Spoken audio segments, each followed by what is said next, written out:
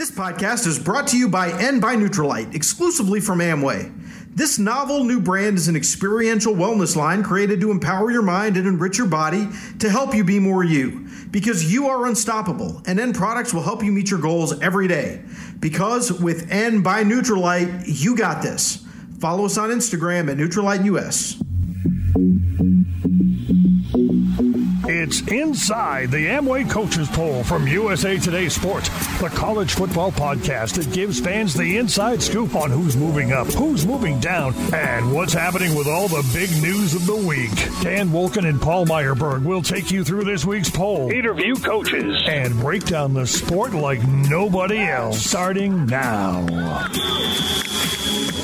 Welcome back to another edition of the Inside the Amway Coaches Poll podcast, presented by USA Today Sports. I'm Dan Wolken, joined as always by Paul Myerberg. Later in the show, Doc Holliday, the head coach of the Marshall Thundering Herd, the undefeated Marshall Thundering Herd, will join us. It'll be good to get his perspective on the season so far. They're having a terrific run of things early. But Paul, let's jump right into Saturday's action and, of course, the Amway Coaches Poll for this week. Clemson is still number one. They're not quite as strong of a number one as they were. They've lost some votes to Alabama. Ohio State's getting a little bit of support as well. But Clemson had a scare. They do not have Trevor Lawrence, either for this week coming up against Notre Dame or for last Saturday against Boston College. They got down 18 points. They clawed their way back in. Freshman quarterback. It was a little bit more exciting, I think, than they would have hoped. But ultimately, once Clemson got into a rhythm, once DJ got comfortable at the controls, I thought they were fine. And I think that they're going to be fine moving ahead, even if Trevor Lawrence can't play. What did you make of Clemson's semi-scare against BC? Are we going to go with DJ? Is that what we're going to go with? Or you want to give it a shot? Boy, it's going to take me a couple weeks. I think I got it. All right. I've been doing this in my head for about the last 72 hours. Ui ungalele. Ui ungalele. Ui ungalele. That's pretty close. Yeah, I think that's about right. And we're going to have to learn it, just like we did with Tango Bailoa, because he's going to be a spectacular football player. And like, we want to talk about the game, and Clemson gets scared every once in a while. They have these moments, and it happens. Every team every once in a while gets into a dogfight. I thought the takeaway was the way that he played specifically, because I thought he was spectacular and he wasn't 100%, but he played like the 5-star that he is or was. And we'll talk about the Notre Dame game in the next segment, but I have a lot of faith in what DJ Uiagalelei can do against Notre Dame going forward, because he was that good. Yeah, look, when Clemson got down 28-10, I didn't think it was because of anything he did. Now, there was a bad exchange between him and Travis Etienne, and it ends up, going for a touchdown. Like, there was some things that I think were probably just based on the fact that he has not done a lot of practicing with the ones this season. But really, early on, it was their defense that was a little bit problematic, and the fact that BC was playing with a lot of energy. They were playing pretty well. But yeah, like, no one's going to be 100% perfect as you go through the season. No one's going to get through it without somewhat of a fight. And really, the third quarter and the fourth quarter, Clemson completely locked that team down defensively. And yeah, I mean, look, for a freshman quarterback, you're talking about 30 of 41, 342 yards, a couple touchdowns, didn't throw an interception. I don't think you could really ask for any more. No, definitely not. And we had Jeff Hafley on the podcast last week, and he had a great game plan. They were disciplined at BC, really well prepared. But Clemson goes into the locker room, and they're as good a second half, alterations, fix things kind of team as you'll see in the country.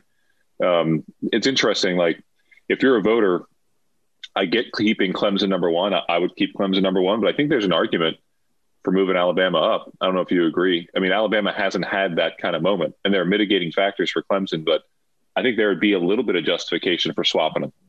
I wouldn't put them below Ohio State, either one of them, but I could see why some people flipped it, because Alabama's been cruising and Clemson did have a dogfight. Alabama was my preseason pick to win the national championship. I have not changed anything up to this point. I thought it was a good outing for the Alabama defense. They beat Mississippi State 41-0. I don't know what that tells us, because if you look at the trend lines for Mississippi State and their offense, they've gone down every single week. It's just not been very good. But to hold them to 200 yards of offense, this is an Alabama defense that had not been playing at the highest level. So maybe there's some improvement there. And even without Jalen Waddle, Alabama's just got so much offensive potential, variety, ways to get the ball to their best players. I think they're going to be really, really tough to beat. Yeah, I don't disagree. Let's just say this. Mississippi State sucks. They suck. Oh, my God. But in terms of what we can take for Alabama, yeah, I thought it was interesting to see how their passing game still clicked without Waddle, and I think that's interesting and obviously telling in terms of going forward. But they look very complete. And I think we could talk about Ohio State a bit as looking in that realm of completeness, of being balanced on both sides of the ball. But when Alabama's defense shows up like they did on Saturday, yeah, you watch and you wonder who can beat this team. And I think anyone who would have faced Alabama yesterday probably would have had a hard time. Well, let's look at what Alabama's got left. All right. Again, this is an odd season. It's not what we typically deal with, but it seems like they've kind of gone through the worst of it. They've got LSU next weekend. LSU's terrible. They're going to destroy LSU. LSU in 2 weeks. I'm sorry, 2 weeks. LSU's one of the worst teams in the SEC right now. They've got Kentucky at home. There's no way Kentucky's beating them. They've got Auburn at home. Auburn maybe woke up a little bit. They beat LSU quite handily Saturday, but I think that's a little bit of fool's gold because of how bad LSU's playing right now. Like, I just don't see how Auburn can offensively keep up with Alabama. And then they've got Arkansas at the end. Alabama's going 10-0. And then they're going to play probably Georgia again, although we'll talk about this in the next segment, but they could play Florida, I guess. Mm-hmm. Maybe just in terms of matchups, Florida might be a tougher matchup. But, I'm sorry, I just don't think Alabama's losing. Yeah, I don't see it in the regular season. I mean, weird things happen against Auburn, certainly. But they're cruising. And if you're Alabama, you almost can look at the next 4 or 5 games as like, hey, let's get tuned up even more, because these are exhibition games almost against LSU. I mean, this LSU defense against Alabama's offense is going to be just disaster zone. So thought about last night with Ohio State. We're shooting a video after the night all ended, and you think about Ohio State being peerless in the Big Ten and wondering who's going to give them their best game. And you realize their best game is going to come in January. And I think Alabama's the same way. I think there are 2 teams in the country that can beat Alabama. It's Clemson and Ohio State, and, vice versa for all 3. Yeah. By the way, at this point, do we start the clock on Mike Leach at Mississippi State? In terms of what? Because he's going to just alienate everybody and go 1-9 and make it feel like it's an impossible task, or because he's going to be like, screw this, I'm out of here. I don't know which one seems more likely. I don't know where he would go, and I pointed this out in the misery index, and I pointed it out elsewhere, but this is not like a Mississippi State program that had been bad, that was rebuilding. They weren't great last year, but they still got to a bowl game. They still beat Ole Miss. They still were respectable against good teams. Right now, I don't know who they're going to beat. And this team, this Mississippi State team from yesterday, for example, is, dramatically worse than any team, any game that Joe Moorhead had. No question. Yeah. So I don't know what will happen there, but obviously that's a decision off into the future. John Cohen, the athletic director of Mississippi State, if he got this one wrong, he's going to end up paying with his job as well. All right, let's get back into the top 25. Notre Dame, number 4. They did not have any problems really with Georgia Tech. 31-13. Again, a tune-up for them. Their season is going to be defined by what happens next week with Clemson. We'll talk about that game later in the show. Again, I thought this was a fairly pedestrian performance for Ian Book. I mean, he didn't have to do too much. It was comfortable most of the time for Notre Dame, but I just sort of wonder, like, why is he not taking the next step this year? I think it's the surrounding skill talent. They're missing big-bodied receivers, mixing next-level receivers and skill players. You know, I watched the game yesterday and bits and pieces, and my thought as I was considering how we talk about Notre Dame was, I think there's an easy path to be negative about their lack of explosiveness and that they look a little bit pedestrian. It's certainly true, and I think there's a chance that Clemson, if not a good chance, that Clemson thwarts or kind of exposes that and brings it fully into the open. I think they've done a good coaching job this year getting to this point. I'm not saying that they shouldn't have won every single one of these games, but I think Kelly and his staff are doing a good job of making the most of what they have, because I don't think this is a perfect team by any stretch. I don't think it's a team that's capable of going unbeaten, certainly beating Clemson twice. But I think they've maximized what they've got going on. And if the plan and the game plan against even a Georgia Tech is to kind of like, let's be safe and secure and not take huge chances and just kind of roll over the team that we have an edge over in talent, that's a recipe for winning, then Notre Dame's getting it done. I don't think it's conducive to finishing the top four, but I think they're going to beat every team except for Clemson, I think, in the regular season because of this kind of antiquated play in the mud kind of football style. Well, speaking of playing in the mud, number 5, Georgia, 14-3 against Kentucky. Stetson Bennett back out there, which suggests that just frankly, nobody, including JT Daniels, has beaten him out for that starting job in practice. I don't know if Georgia can beat Florida playing this way. It's not pretty to watch. It's not fun to watch. It's not very dynamic. But this is Georgia, and it's good enough most of the time.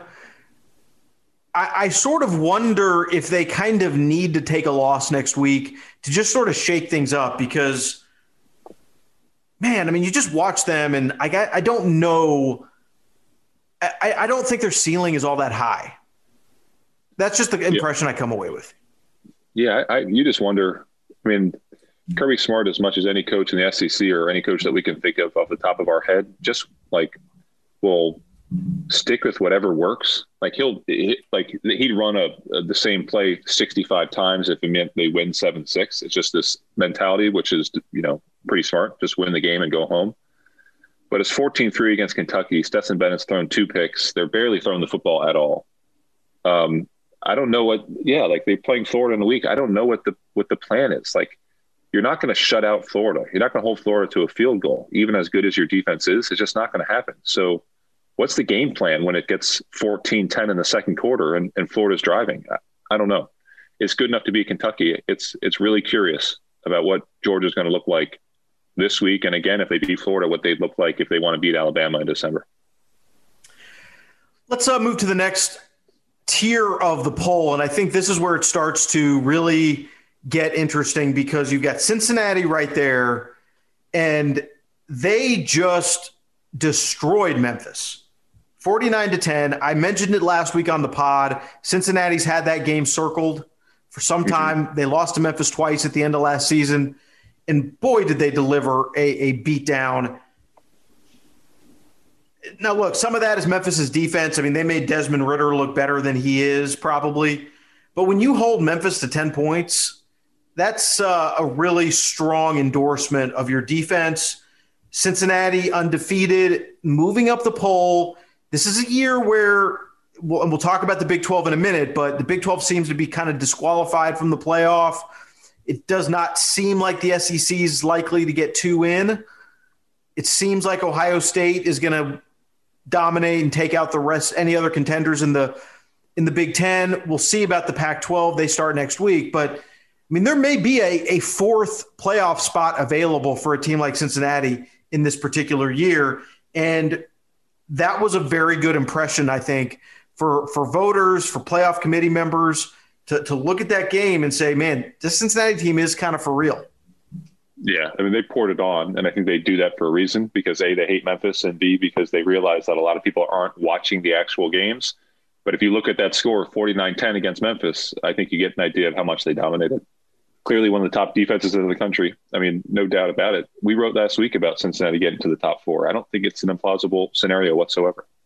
Yeah, I mean, look at the last 2 weeks combined against Memphis and SMU, 2 of the best offenses in the league, maybe in the country, and it's 91-23 combined score. Like, that's strong.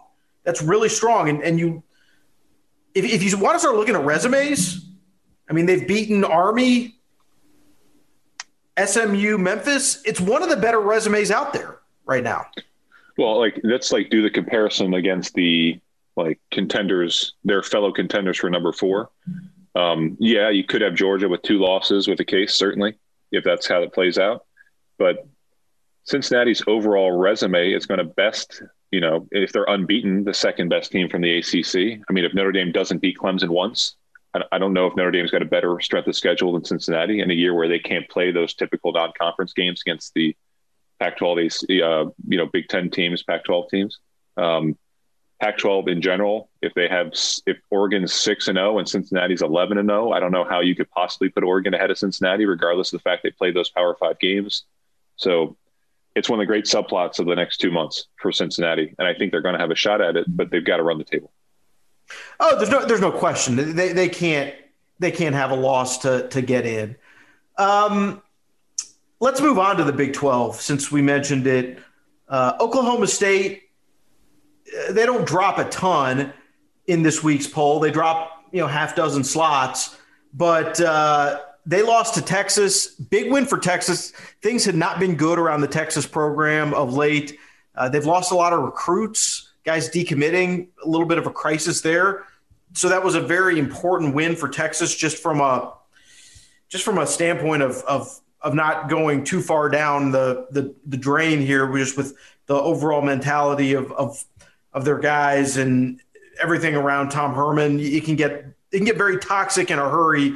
They beat Oklahoma State 41-34 in overtime, so that I think raises their spirits a little bit. I think Oklahoma State's got to be quite disappointed about the end of that game. There were some penalties, some very bad penalties on their part that gave Texas some second chances, some opportunities. There was a pass interference call in overtime. So, look, we had said we didn't know how good Oklahoma State was.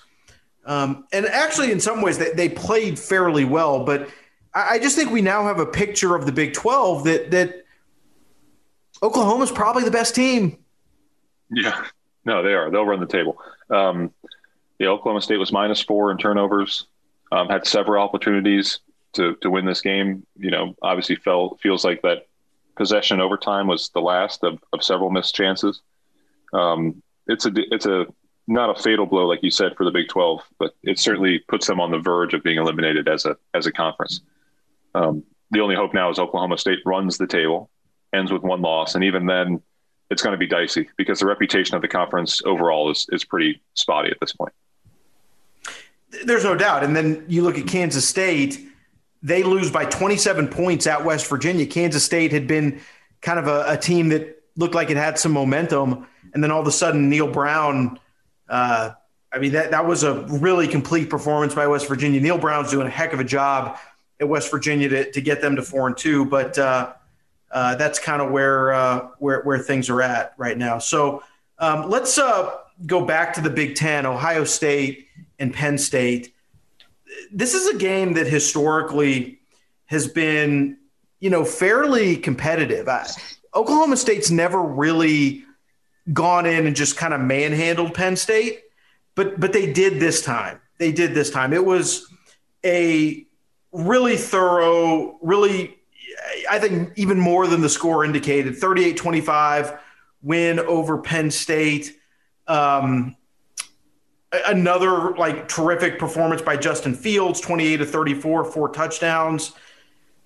We mentioned earlier, Ohio State's one of the few teams that's got a chance to beat Alabama. But what did it tell you about them that they went in and really, really took it to Penn State? Yeah, they controlled the game. There were moments when Penn State was in striking range, but they never felt like they were threatening Ohio State. I think it solidifies the idea, and maybe we can talk a little bit about what else happened in the conference on Saturday. I mean, there's no one in this conference that's going to sniff them. Would I have liked to have seen this game played in a whiteout? Yeah. And could it have altered the complexion of the game? I mean, theoretically, I think even Urban Meyer said like playing at Penn State on a Saturday night is like a 7-point swing to the home guys. So maybe this game could have been different, but no, Penn State's got extreme talent. I mean, this is like one of the top 10, 12 recruiting programs in the country every single year under James Franklin. They rarely miss out on top 10 to 12 classes. But it's like they were playing at sorry about that. It's like they're playing at 3/4 speed against Ohio State. Honestly, it's like they weren't even playing the same game at times. Like Ohio State was like an NFL team in terms of their speed and athleticism. So that's obvious and evident to me. And clearly, if you can beat Penn State by 13 and really just kind of dominate, I don't know who's going to beat you if you're Ohio State. Yeah, well, I think now we're seeing in the Big Ten, I mean, Michigan ends up losing to Michigan State. You've got Purdue is 2-0, Indiana's 2-0, Wisconsin is not playing. I should also mention Northwestern, they're 2-0. Wisconsin right now, who knows what their immediate future is because of the COVID outbreak they're dealing with. They've got now over 20 positive tests. They may not be able to play next week as well. We'll just kind of have to see. They'll make that decision early in this coming week. I think the path is pretty clear beyond the fact that they're just good. Like if you wanted to concoct a scenario where maybe Michigan is great, where maybe Michigan, this is the year it all comes together for Jim Harbaugh, which a lot of people thought maybe after that week 1 win over Minnesota. I think now we know that's a fiction. That's not happening. Tell me your thoughts on Harbaugh. And you wrote about this yesterday in case people missed it. What does losing to Michigan State 27-24 tell you about Harbaugh and his tenure? Well, it just tells me that we're kind of at the fork in the road because Jim Harbaugh's only got this year and next year left on his contract. And, I know that Ward Manuel, the athletic director's talked about, we'd love to have him forever. We'd like to sign him for life, whatever term they use. The reality is it's so unusual for a college football coach at this level to be at the point where he's only got a year or two left on their contract. That just doesn't happen. Usually just for recruiting. People always have 4 and 5 years left on the deal. And with Harbaugh, there's always been this thought that, maybe he'll go back to the NFL, whatever. And he never did. Well, now, we're in year 6 and they're just not making any progress. I think this is the worst loss of his tenure, of his entire tenure, because it's to a team that is basically rebuilding. I know it's Michigan State. I know it's a rival. It's a good name, but this Michigan State team is not good. It's a rebuilding team. The roster was kind of gutted. Mel Tucker's in year 1. There's just no expectations of Michigan State right now. And the fact that Michigan just kind of did what they always do, which is they just kind of turtled offensively when it mattered, couldn't finish drives, all that stuff, which is what they've done for 6 years now. We know what the Jim Harbaugh experience is. And I'm not saying it's bad. It's not embarrassing, but it's not what this is supposed to be. So I just sort of wonder if both sides at some point pretty soon here just say, we tried, it's time to do something else. Yeah, it's not the most painful loss of his tenure, not even the most painful loss to Michigan State, but it's the worst one. I completely agree with you. It's the worst loss, most embarrassing loss of his tenure. So that's Michigan right now, 2 weeks into 2020. Yeah, he was a 3-touchdown favorite. I mean, typically the games that they've lost have been to ranked teams, have been to good teams where they just can't get over the hump. Losing as a 3-touchdown favorite over a team that lost to Rutgers last week, I don't know. Let's talk a little bit about North Carolina, Virginia. I mean, a couple of weeks ago, we're sitting here in North Carolina talking about them as a top 10 team, I think they were up to number 6. And now they're at the bottom of the top 25. I'm not even sure they deserve that. They get beat by Virginia. What has taken a wrong turn for North Carolina? Yeah, they're just a really inconsistent team. And they've been inconsistent except for NC State, they've been inconsistent within games, even ones that they've won all season. And yesterday you saw it, it was tight in the second. All of a sudden it was 41-20, I think. Yeah, they were down 3 touchdowns. Yep. Yeah. And then they crawl back into it. You know, they're really good. They are like a number 10 to 12 team in the country at times for like 18 minutes at a time during a game. And then at other times they're in the bottom half of the ACC. So it's disappointing for North Carolina, but they're really just a victim of the hype. They didn't ask for it. They didn't, they weren't the ones that were tweeting in the second half of the Military Bowl about how great they were going to be in 2020. I think we put the cart ahead of the horse a little bit. They're a young team. And the young teams are going to struggle. I think they're going to go out and win, 3 of 5 to end the season at least, if not go 4-1. So they'll have a fine season. They're not a playoff contender, but they never should have been viewed that way in the first place. Last game I want to mention from Saturday involves another top 10 team, and that is Florida. They beat Missouri 41-17. I only care because of what happened at the end of the first half, where there was a all-out brawl between Florida and Missouri, punches thrown, Dan Mullen's in the middle of it. And after everyone goes to the locker room, he runs back out on the field like a wrestler and tries to get the crowd pumped up. Then he shows up at the press conference with a Darth Vader costume, which was weird enough on its own. It has been quite a few weeks for Dan Mullen. First of all, he says they got to pack the swamp after the loss to A&M. Then all of a sudden there's a COVID outbreak on his team. Then all of a sudden he gets COVID. Then he comes out last week and complains about not being able to practice on Election Day coming up this week. And now this. I could make an argument that the SEC should hand him a significant fine and perhaps even a suspension for his antics in this game. I don't think they will. But when you have a brawl like that and then you come back out on the field and do the pro wrestling thing, that is a bad look for college football. I think Mullen is a little bit out of his mind right now, a little bit like that's just not the right thing to do. You need to sort of calm things down if you're going to be a leader, and he seemed to want to juice him up. What did you make of that? And am I making too much of Mullen's behavior? No, I think you can almost tie a little bit back to what you said about wanting to pack the swamp. I think that's really important to Mullen, the idea that he has a home field advantage at Florida. So when he goes back out and he's like pumping up the crowd like Vince McMahon, I think there's a part of it that is like, hey, you're never going to get loud. Like, why are you guys not screaming loud? Like, I need the swamp to be the swamp. There's an aspect of it that's that, but in general, like the behavior from start to finish from him and the players, and I don't think we should say that Drinkwitz from Missouri is necessarily removed from this scenario or from having any sort of culpability. The whole thing was an embarrassment, but I do think Mullen, most of all, needed to control himself a little bit better than that. It's just a bad look. I mean, I know people don't really care about the optics too much right now, but I just think in general, you need to have better control of yourself. And I think the team will reflect that. And he lost control of himself. The Darth Vader costume. I mean, dude, what are you doing? I mean, I know, like, I know that sometimes we make fun of these coaches for taking themselves too seriously. And so I do appreciate the attempt to like lighten things up a bit, but just given everything that went down, like the Darth Vader, like I'm sorry, that had to be intentional because Mullen knows he's taken some criticism the last few weeks. He knows. No, yeah, I think so too. I think he leans into it. I'm okay with that. Make yourself out to be the villain. That's cool. I think, yeah, for sure though.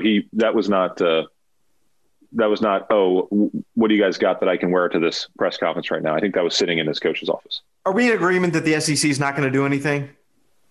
To the coaches, you mean? Yeah, I think reprimand, whatever, but I don't. Yeah, I think you'll get a reprimand. Yeah, exactly. The players, I don't know. Are the players who got ejected going to miss? I think there's going to have to be suspensions. I mean, punches thrown, it seems to me like you can't let that go. Yeah, but which players and all that stuff, like that's going to be really key for the SEC to figure out. Yeah, that's going to be difficult. Yeah, but I think you're right. There's going to be a reprimand, but they're not going to find anybody. They're certainly not going to suspend anybody.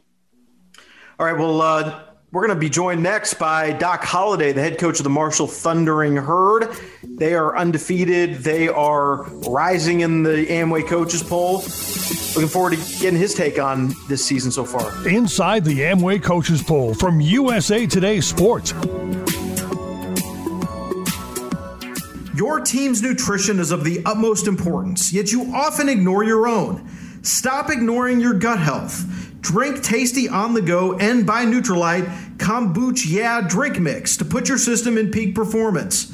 This convenient kombucha-style powder drink contains vitamin B6, vitamin B12, apple cider vinegar, and 500 CFU per milliliter of probiotic blend to give your gut the good bugs to help keep you feeling great anywhere, anytime. Stay tuned after the podcast to learn the benefits of gut health, probiotics, and the effects on your overall health from Chief Formulator Dr. Jennifer Chang, PhD. These statements have not been evaluated by the Food and Drug Administration, and the product is not intended to diagnose, treat, cure, or prevent any disease. Now, back to Inside the Amway Coaches Poll with Dan Wolken and Paul Myerberg. Pleased to be joined now in the Inside the Amway Coaches Poll podcast by a coach who's in his 11th season at Marshall.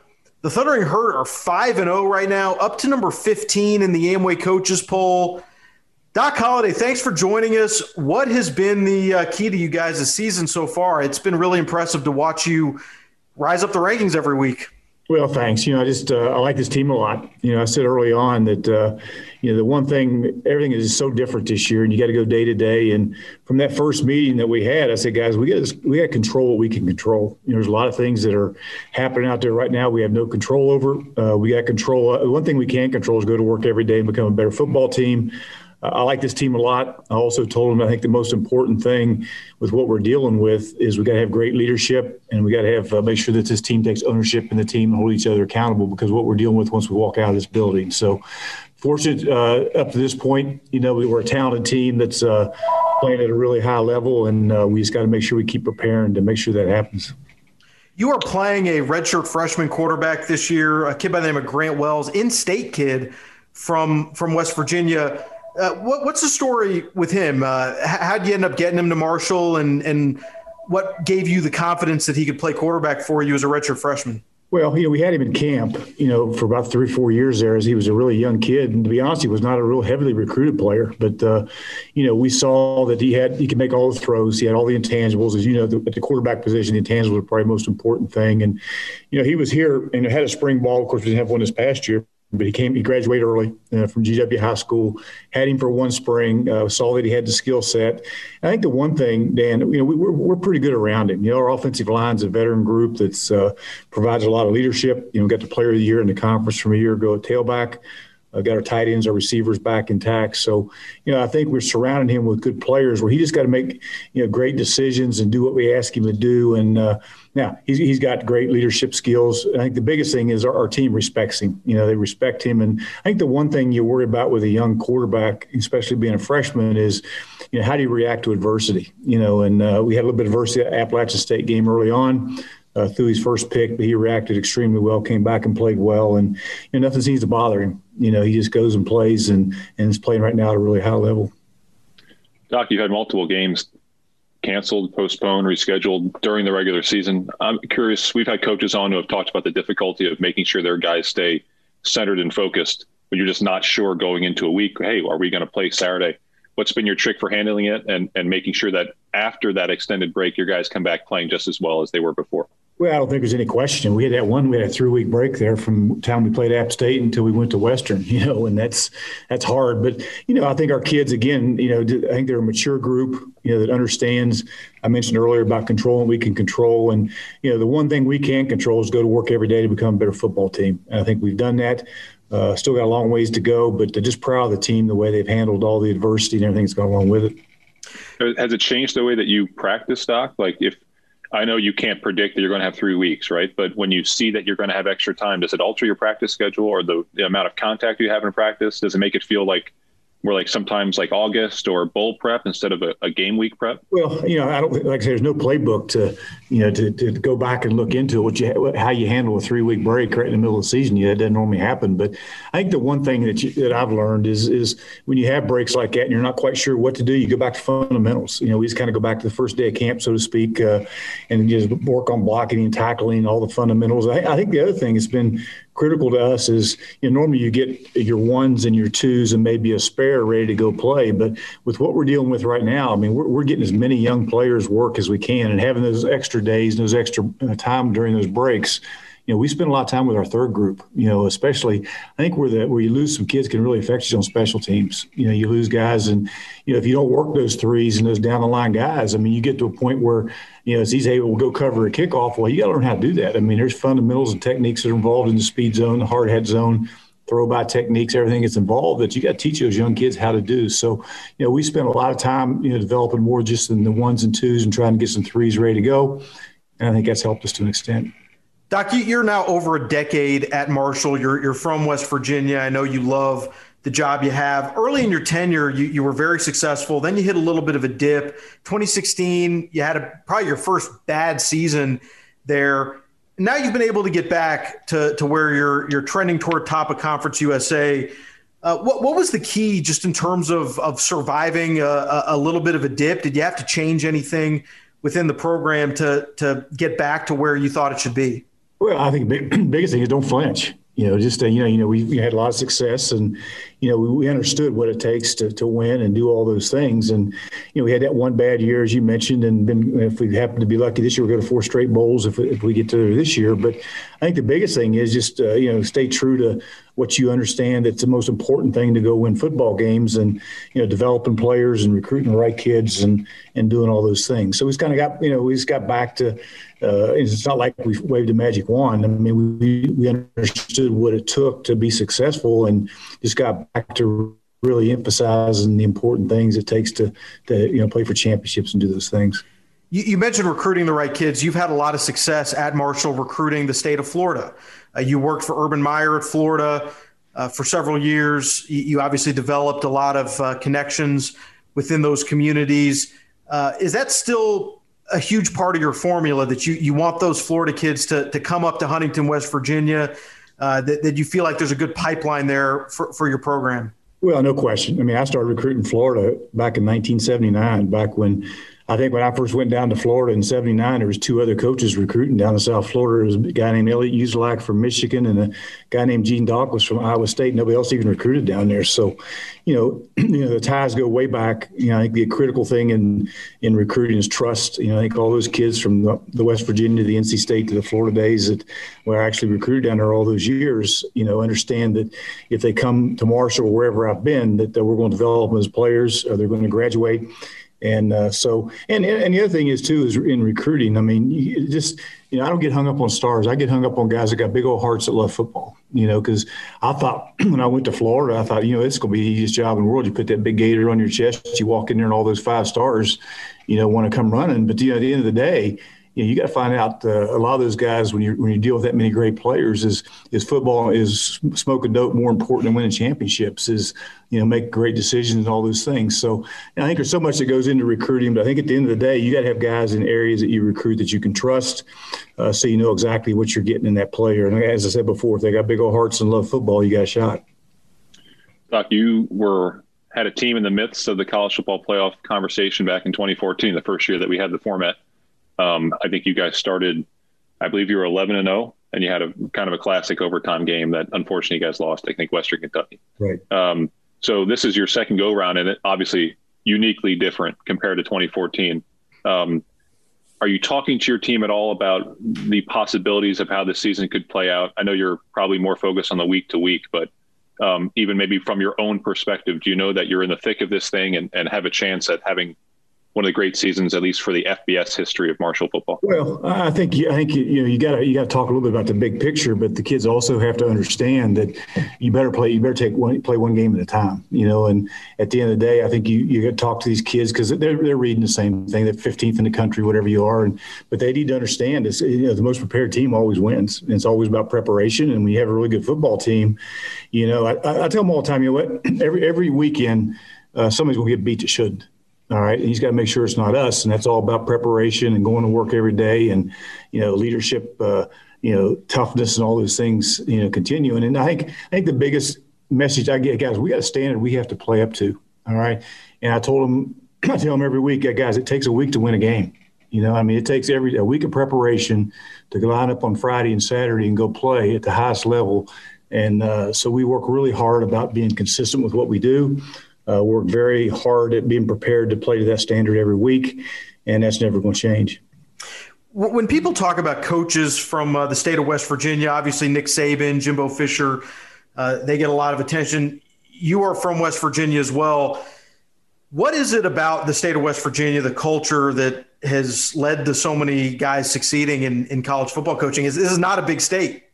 I worked with Nick. Nick was a secondary coach, and I was coaching at West Virginia years ago in the 70s, and he was there coaching secondary. But, I think it goes back to the work ethic. People in West Virginia grow up tough, a lot of them, and, they understand that there's no secrets to being successful, that you got to get up every day and you got to go to work. And I think that's being successful for anything you do, whether it's coaching or working in the mines or whatever you do. You get up early and you go to bed late and you outwork people, and the people that do that have a chance of being successful. What was Saban like back in? Oh yeah, Rich Rod, yeah. Yeah, there's been a lot of them. I think Lou Holtz at one time is from West Virginia, so there's been an awful lot of coaches from West Virginia that have been successful. What was Nick like back in those days? It was. I don't know if you have time to tell a story here or not, but of course. I remember about Nick, and I can't remember, it was 78 or 79. It's been a while back. So I remember I had a GA named Frankie Condino, and I remember like it was yesterday. And Nick was sitting in his office, and of course at that time you didn't have the computers, you didn't have all that stuff. So what you had to do is you drew up every formation or every play.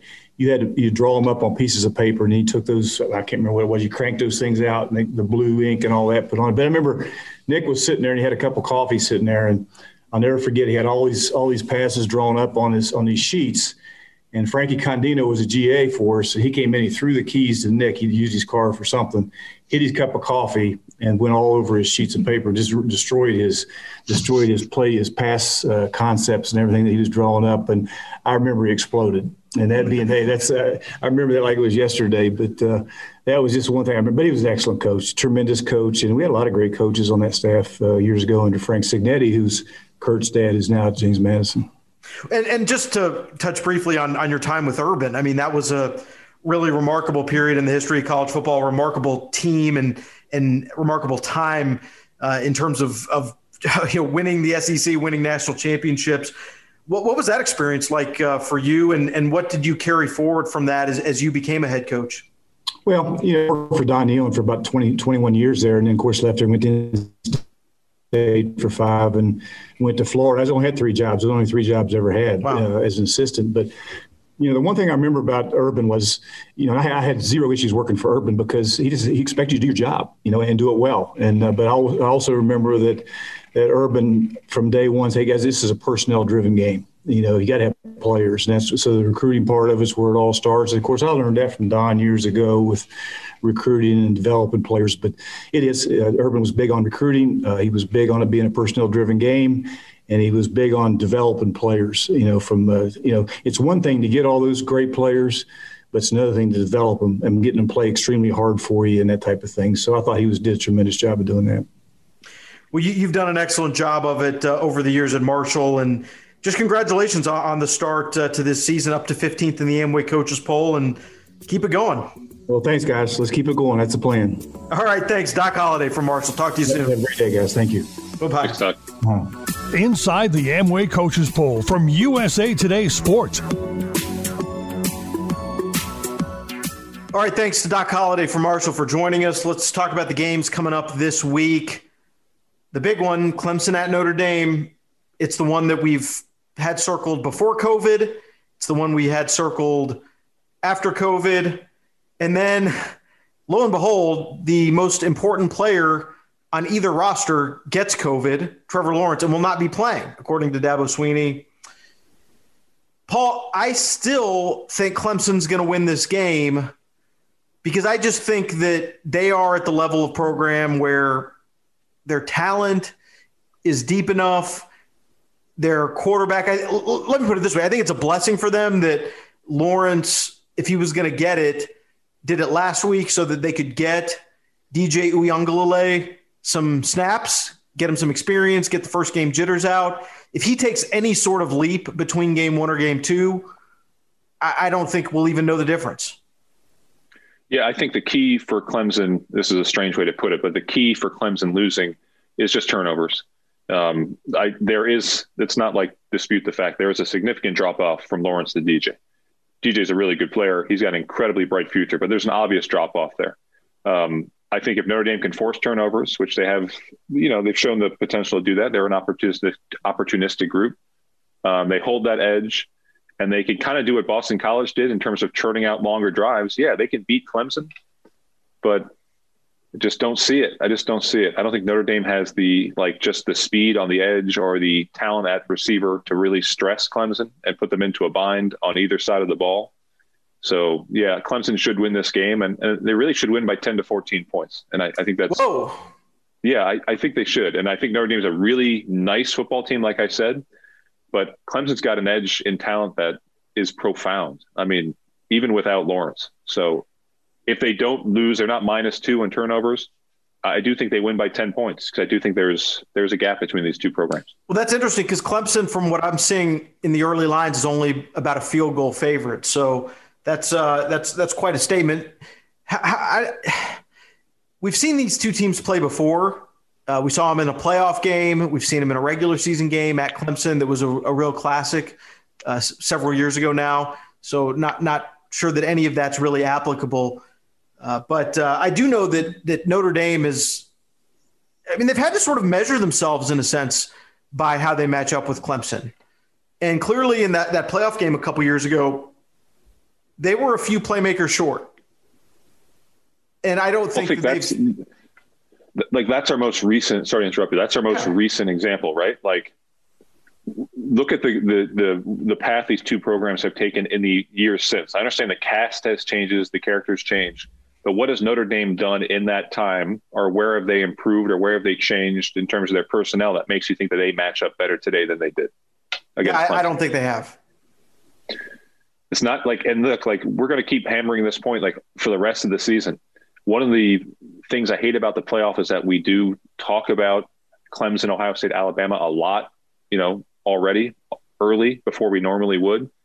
And doing so makes it seem like Notre Dame is just not good. Notre Dame is really damn good. I mean, they're better than 122, 123 teams in the country. But there is a gap, and Clemson they're not in that top three. Notre Dame, they're really good. They're just not elite in 2020, and I think that makes a difference. Clemson is elite. Notre Dame is just not in that really select group. Second biggest game is the cocktail party, although it's not going to be as big of a party as it normally would be. Florida, Georgia, still playing the game in Jacksonville. Look, we talked about Georgia in the first segment, just sort of how uninspiring they are on offense. But until Dan Mullen beats Kirby Smart, then it's something that they have not done. It's something that we have not seen. Is this the year it changes? What's the line on this? I don't see a line. I don't see a line yet. Georgia's so challenged offensively. But it will be easier for them to score. It'll be easier for them to score against Florida. Still, don't they need to hold Florida under 30? 24? Yeah. 30? Yeah. I mean, if you tell me today Georgia's scoring 30 points, that's a Georgia win, no doubt. I mean, I can't imagine this game being like 38-35 with either team. They're so offensively challenged. I just don't know. I mean, if I had to pick, I might pick Florida just because I know Florida can move the football. Can they do it against Georgia? That's the question. But Georgia's like room for error because of this offense is so slim that I'm wary of picking them, even though I know that They owned this series recently, and they are, again, talking about talent, they're more talented than Florida. Well, to me, the key for Georgia is just the pressure that they can generate defensively. You saw it a little bit early in that Alabama game, and they were effective with it for a time. They just couldn't sustain it. And eventually Mac Jones found some good matchups for Alabama, one-on-one matchups that Alabama had the guys to win. And I think Florida, if they can do the same on a consistent basis, they will win the game. But, can Georgia get that pass rush home enough to impact Kyle Trask? I think there's a good chance they can. But, yeah, it's tough for me just seeing Georgia play last week. It's tough for me to pick them. Yeah, I'm going to waffle on this all week, but everyone knows what's at stake. It's for the SEC East. It's for a chance to play for the SEC. And, if you play for the SEC, you play for the playoff. Game on Friday night that I think the whole college football watching country is going to be honed in on is BYU at Boise State. It's really the game that for BYU is going to probably almost certainly determine whether they go undefeated or not, because they're 7-0. Their last two games are against North Alabama and San Diego State. At home, potentially they could lose to San Diego State, but this is it really for BYU. And you just never see a situation like this. They played 7 games. Boise State's played 2. It's always it's bizarre to think about. Boise State, they've got double-digit wins. They look pretty good offensively. They 49-30 over Air Force.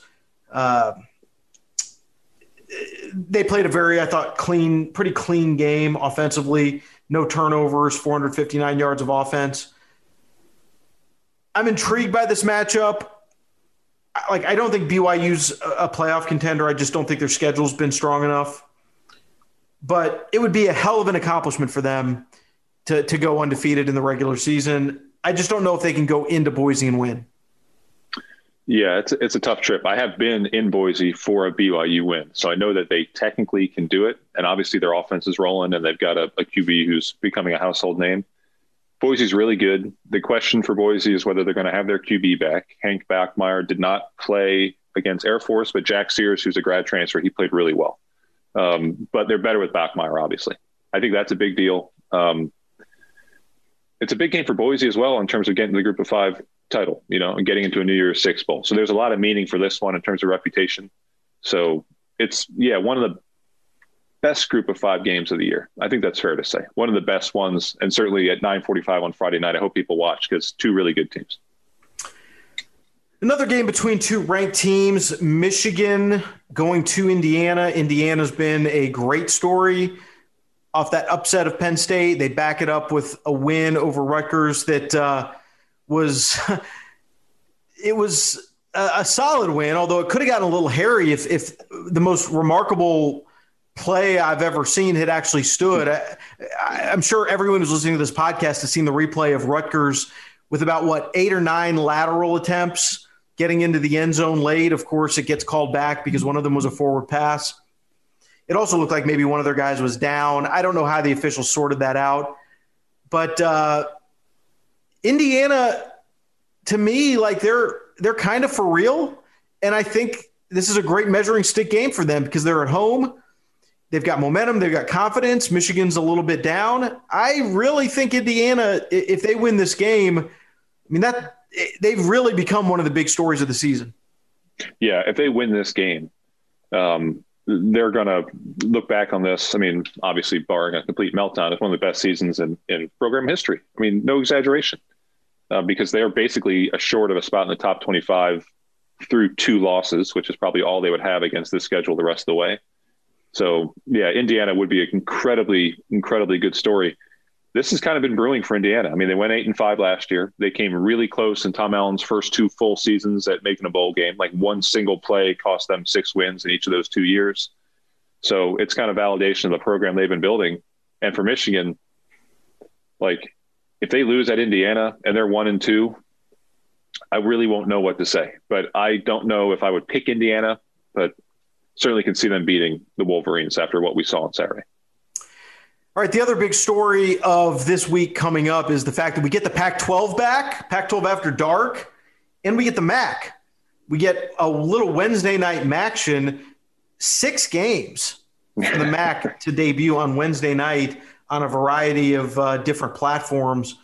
That really adds a lot to the whole viewing experience of college sports. I don't really know that I know enough about the MAC at this point to break down any of those matchups, but I do think the Pac-12, let's talk a little bit about them starting off here. We've had Clay Helton on the podcast earlier this season. They opened against Arizona State. Really, really important game for USC. Oregon opening with Stanford. It's a Stanford program that has, I think, been trending in the wrong direction, but historically that's just a mega matchup in the Pac-12 North. And of course, a little sense of humor, I think, from the Pac-12. UCLA opens with Colorado. Carl Durrell, who used to coach UCLA, now coaches Colorado, will make his debut. I think all these games are really interesting just because, like, the Pac-12's been kind of out of sight, out of mind. Yeah, they're interesting because we don't have like any idea what any of these teams are. No frame of reference, none. Yeah, so that's interesting. It's November 7th, and we're like, we don't. Is Oregon good? I mean, who knows? I mean, is UCLA going to be trash again? Who knows? So I find that really interesting. It's like opening up, a package from Amazon. You don't know exactly what's going to be inside. You have an idea. So yeah, I'm looking forward to it. Let's just be upfront about it. I don't think the Pac-12 is going to be a factor, like in our overall national conversation about who's going to win the national championship. No, probably not. Yeah, but there are several good teams in this conference. I mean, Oregon is very good. USC, very good. Utah is always as good. I think Stanford bounces back. Washington's good. I think Cal, across a normal 12-game season, would have had a really good shot at the top 25. So it's a good league, several good teams, but it's really just like a secondary show in terms of the playoff and the national championship. Well, I think if Oregon had – in a normal year, they don't have guys opt out. Like, I think they would have been a factor, a playoff factor. And I still think they're favored to win the Pac-12.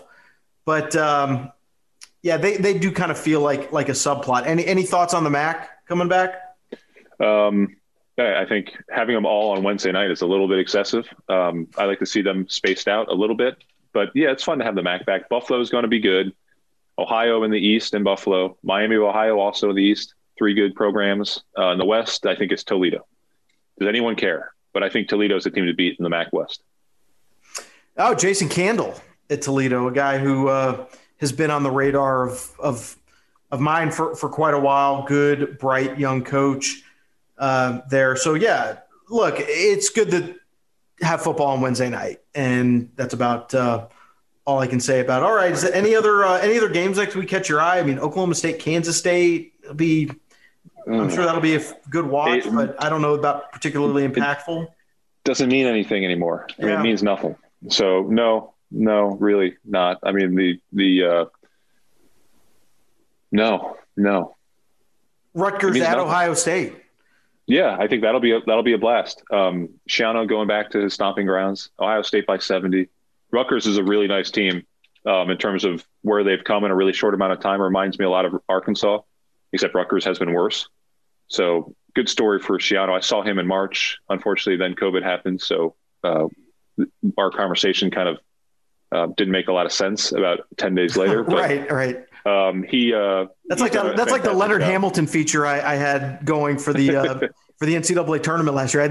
I went down to Tallahassee and spent time with Leonard Hamilton and was going to write this big Leonard Hamilton feature because I thought Florida State was going to make a deep NCAA tournament run, and then it just vanished. Yeah, so I've got 1,800 words of Greg Schiano's plan in a Word doc if anyone's interested. But they're doing well. They're doing they're ahead of the curve right now, but they're going to lose by a lot at Ohio State. All right, well, that's where we'll wrap the pod for this week. Thanks to Doc Holliday for joining us. Look forward to another week of games. And, of course, if you've not voted already, get out there and vote.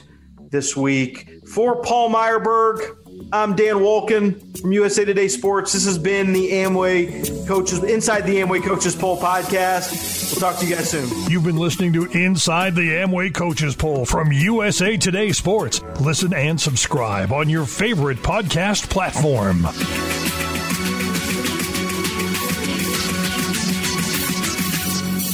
Hi, I'm Dr. Jennifer Chuang, clinical researcher and nutrition investigator. Most people think of bacteria as germs that need to be eliminated, but there are many benefits that bacteria provide. Scientists are learning more every day about how bacteria in our gut enable our bodies to break down and digest food. There are over 500 types of bacteria in your gut. We refer to this community of bacteria living together as a microbiome. Research suggests this microbiome is tied to many conditions such as obesity. Microbiome research is cutting edge, and we are just beginning to understand how it works for gut health. Your microbiome is composed of live organisms, many of which may provide health benefits. Kombucha is one way to get probiotics to support the microbiome. Traditionally, kombucha is a fermented tea that has been consumed for thousands of years, is rich in beneficial probiotics and antioxidants. And by Nutrilite Kombucha is kombucha-style drink mixed with 500 million CFUs of probiotics, along with prebiotics fiber, plus vitamin B6 and B12. That packs a powerful punch to support gut health.